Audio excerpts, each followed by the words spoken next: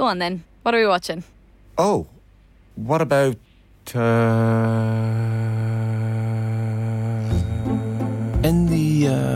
with Sky Stream, the new way to get Sky without a dish. Stream unmissable Sky exclusives like True Detective and Netflix shows like The Gentleman, all in one place. For just €25 a month for 12 months. Search Sky Stream today.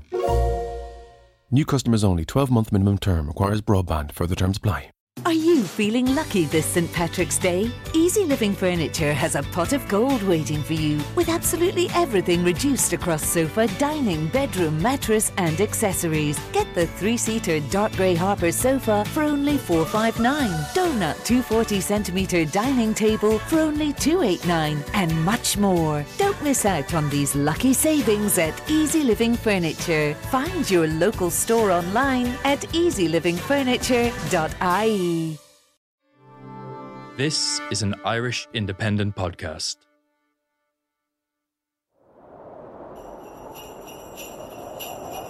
Today on the Indo Daily, how Toy Show the Musical became a Christmas turkey. Swished up by the TV, Dad blew in you and me. It was to be a joyful gift to the nation, based around the one time when the entire family sits together to watch the TV highlight of the year, the Late Late Toy Show.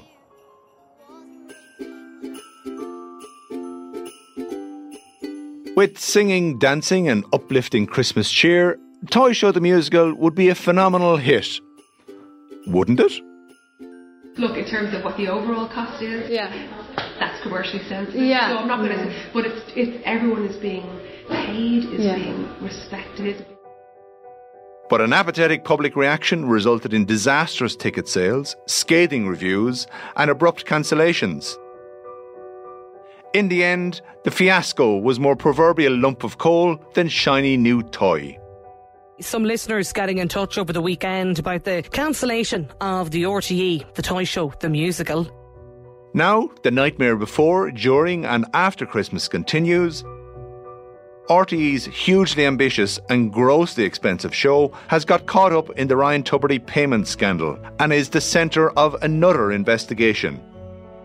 Toy Show the Musical has been an unmitigated disaster, right? I think that the people in RTE were trying to dream big, but it wasn't for me.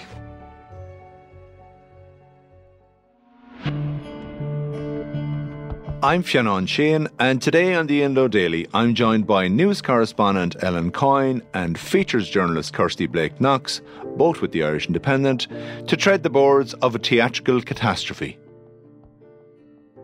Ellen, in the middle of summer, why is Toy Show the Musical back in the news? Toy Show the Musical is back in the news because despite being devoted to trying to keep the scale of the financial disaster a secret, when the Ryan Tubridy payments scandal broke, it drew fresh attention onto how RTE was spending money and, more importantly, how RTE was wasting money. Last Christmas, there had been concerns, to say the least, about how much of a good idea Toy Show the Musical was, and more pertinently how much it cost and how much it had lost RTE.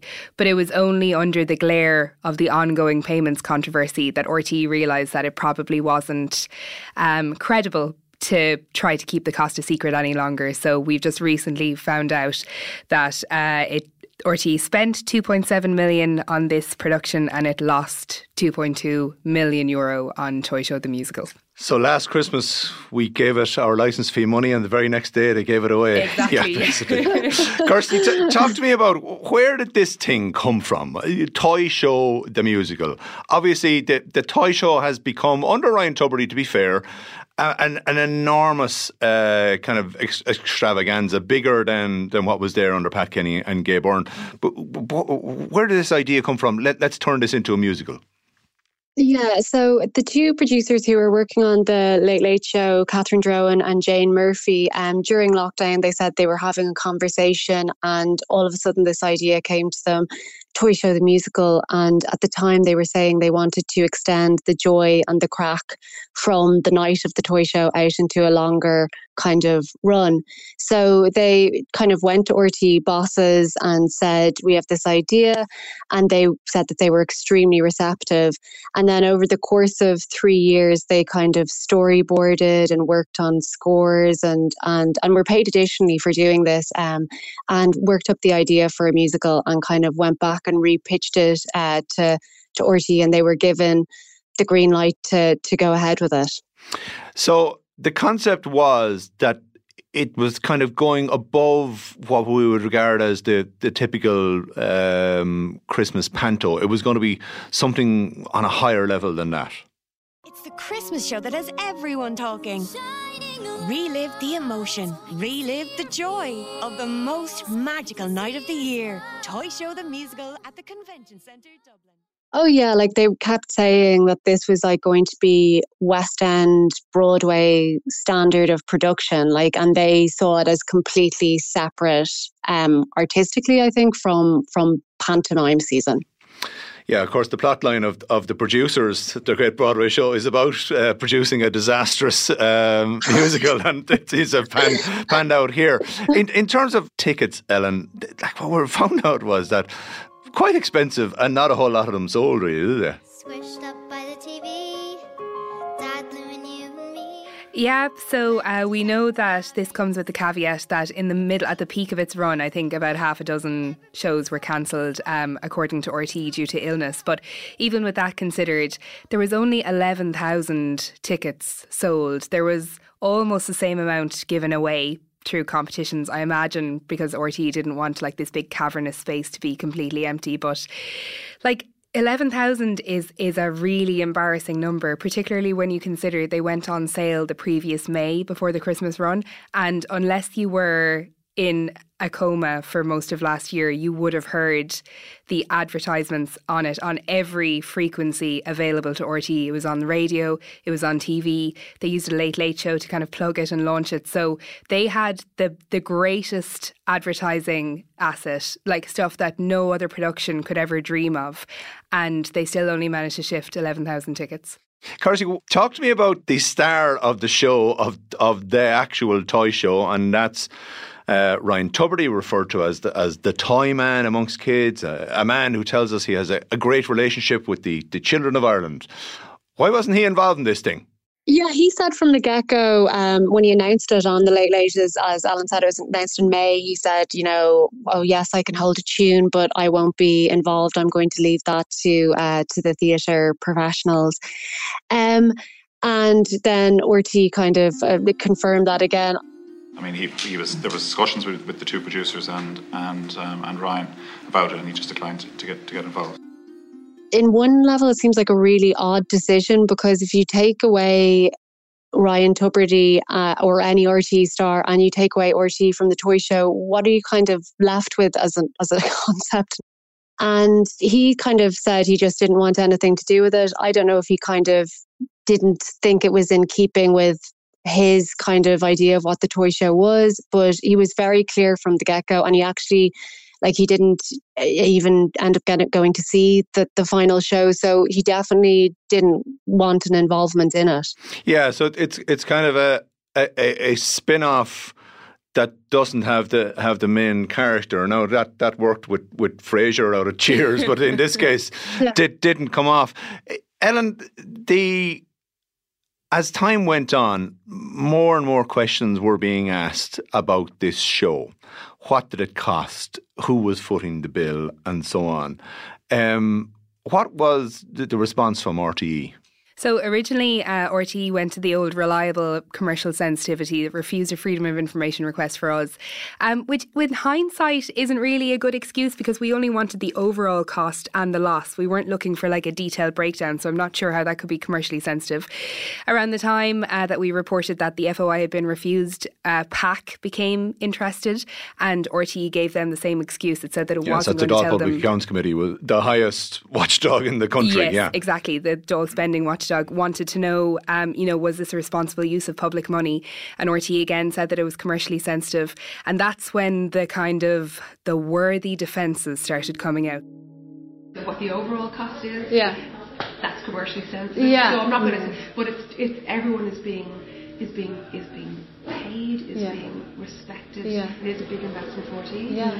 Theatre at the best of times is a risk. Musical theatre is another kind of risk in and of itself. Isn't it great that this is an Irish show and we didn't have to import a horrible British production like The Lion King or any other kind of cherished Christmas show? Isn't it fantastic that we're making work for artists after COVID-19, even though some people have kind of come out and contested and said that they feel that they were underpaid for their work on the production? And isn't it great for the children? You know, we're keeping children away from screens. We're getting audiences into theatres that would never typically be in theatres. Like, there seems to be just this idea that you could translate the effort parents have to go to get their kids down to their couch on a Friday night in November to bringing them into the heart of Dublin City in the most expensive month of the year, into the not very festive surrounds of the convention centre for a production nobody knew anything about. It was bananas. Kirsty, you actually went and sat through this event. Tell us about the venue to start with. The convention centre is by its name a convention centre. There is a very fine theatre in there. But what was the vibe like in terms of arriving at it? Yeah, like Alan says, it felt like a bit of an atmosphere vacuum. Like, it's a conference centre, and you walked in and there was a Renault car parked down in the lobby because they were sponsoring the toy show, but it was really we're not empty. going to go for puns there about that one. Go on, keep going. That's another scandal. And when we went in, I'd got tickets to the stalls, and the ushers, as they checked your ticket, were saying, if you're in the circle, go over there because you'll get moved down into the stalls. And I was like, well, is that because there aren't enough tickets been sold? And they said, we're not allowed to comment on the ticket sales. And then you had to get like 7 escalators up to the theatre at the top, and they had kind of sent out this thing that there was going to be part of the actual toy show set in situ, and I'd kind of imagined like this twinkling kind of, you know, sparkly part of the set, and it looked terrible. Like, it was just, you wouldn't even know it was part of the set. It was just like 3 cone houses that was like that they kind of had in a corner of the centre, and then there were people selling merchandise. But when you went in, it was, I'd say, at most 20% full. At one stage, one of the kid actors kind of turns out to the audience and says, "Toy Show the musical, you'd have to be mad to do that." Also, the story itself was really strange. So it was about the Mooney family who lived on Tricycle Street, and it was 2 kids. Their mum was dead. Their dad was a depressed local clockmaker. They wanted to recreate their mum's favourite night of the year, which was Toy Show night, and he didn't want to watch the toy show. And then their granny, who for some reason, I don't know why this was a plot point, is sleeping with 2 different men on the same street, convinces the dad to watch the toy show, so they all settle down to watch it. There's a nationwide power cut. Then the kids on the street decide to overcome this. They'll stage their own toy show. Then RTÉ find out about this. They send a single cameraman down to Tricycle Street. And when the power resumes, instead of cutting back to the RTÉ toy show, they broadcast this kids' toy show, and then everyone dances. And that's kind of it. So Charles Dickens' A Christmas Carol crossed with the Fair City Christmas special with a bit of dancing thrown in as well.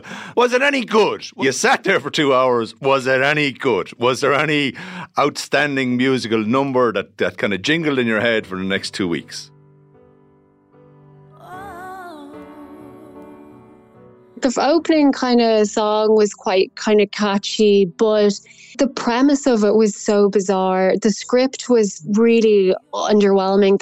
Everyone was constantly saying in it, "This is mad, this is amazing, we're so mad and amazing." It just didn't work. And there was like these bizarre inserts where the dead mother would come back as a memory and she'd be holding the late barn owl at some stage. Like, it didn't work, you know?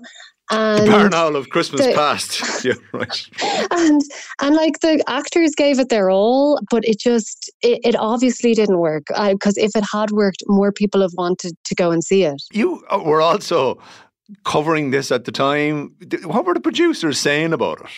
Were they saying they were happy? Did they say they had to rush it together or what? They appeared to be very confident. Like, I went into one of the rehearsals before, kind of to do a behind the scenes kind of piece. And when I spoke to them, they were like very confident that it was going to sell well. And they were saying, you know, this is part of a 3-year strategy and we'll roll it out every year if it kind of does well. And they were extremely confident that it was going to be a hit. And they had no experience working in theatre at all, but they kind of said that they were both very into going to see musical theatre, and they kind of had said that they'd surrounded themselves with the best of the best to ensure that it was going to do well. Yeah, and to be fair, I mean, I just say the actors who were involved in it, the people, the dancers, I mean, they all did their best to liven it up.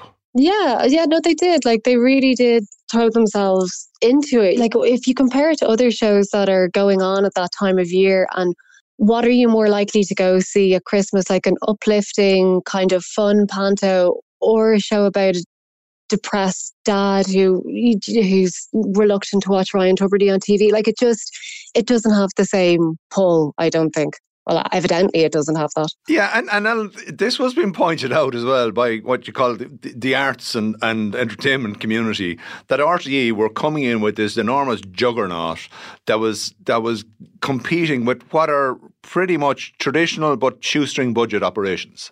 Yeah, and the thing with like a Christmas panto is a lot of people, like, the panto might be a family tradition. Like, you might always go to the one in Cork or Galway, or you might have a specific theatre in Dublin that like your family goes to. And obviously December, the most expensive time of the year, the projections RTE had, they thought they were going to make over 3 million from this by having 80% capacity, like at shows where they would be running 3 shows a day. So you'd obviously to hit those numbers, you'd have to have so many people coming from across the country into Dublin. The cost of hotels, like where the convention centre is, can you imagine like trying to get kids in and out to that? Like, the hassle of it is just unbelievable. And I think, like, when Kirsty's talking about the plot there, I think the reason that this just doesn't hit is, first of all, because when you take the things that make the toy show so good, that makes it an institution, and then try to monetize it, it becomes a little bit cloying.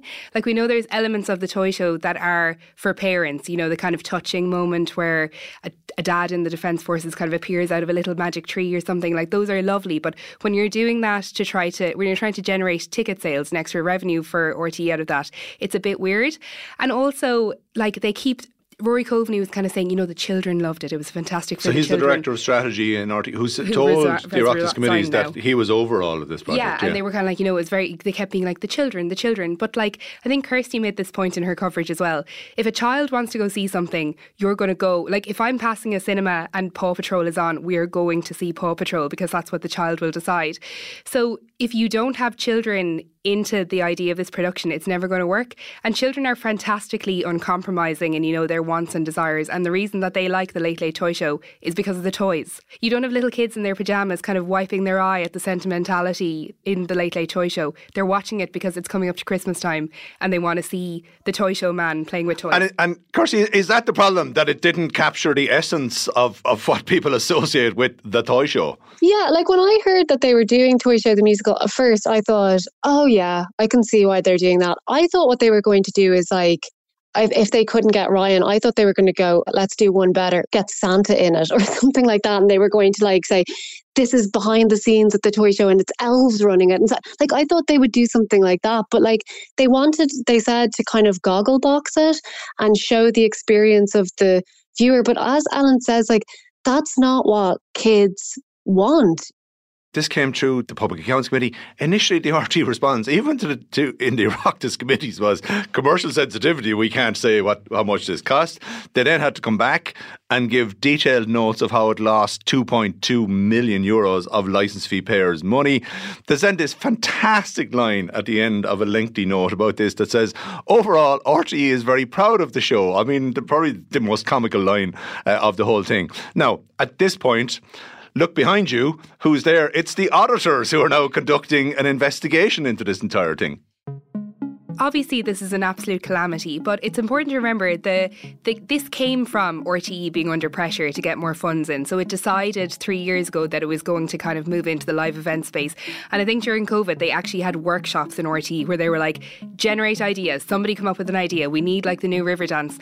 So obviously, this is an absolute disaster. But going forward, I would be really interested to see, will RTÉ ever be able to make money in the live event space? Because who wants to be the producer to follow up Toy Show the Musical? There's going to be so much pressure on you. Every euro is going to have to be accounted for, and anything that's put on a stage, by RTÉ is going to need to be like a dead cert. It's going to have to be a money maker. I could see a paralysis setting in RTÉ because nobody wants to produce the next Toy Show the Musical. And I think we've spoken about how children were kind of used as a defence for this. I think it's particularly awful that there was so much hype around it. And Kirsty has written about how so much of the cast, like a disproportionate amount of the cast, were kids, some of whom were as young as 5. I think it's really irresponsible to turn around to kids who might dream of being actors or dream of being in musicals and to put them in something that was so poorly thought out, because this, obviously, Toy Show the Musical, it's all over the news at the moment, and I really feel for parents of kids who are in the production who are trying now to shield them from that negative coverage, and I think that is really irresponsible on the part of RTÉ as well. Kirsty, there's also another point being made, apart from the regular Panto community coming back saying, look, we told you so, it's not that easy to do this. There's also the comparison being made with On Colleen Keown, which has gone to the Oscars, and it cost less than half of Toy Show the Musical. So do you think that RTÉ is going to really have to take stock of this entire affair and go back to basics and look at what it is that it should be doing? Rory Coveney and the 2 producers, none of them had theatre experience. And if they had gone to a theatre company and said, you help us with this, I feel like it would have had a better shot. But there was just decisions made that you were like, no theatre producer would do that. No theatre producer in the first year of a new musical would say, let's book out a 2,000-seater venue and schedule 3 performances a day where we're expecting to get around 6,000 people through the door. Like, that seems totally unrealistic.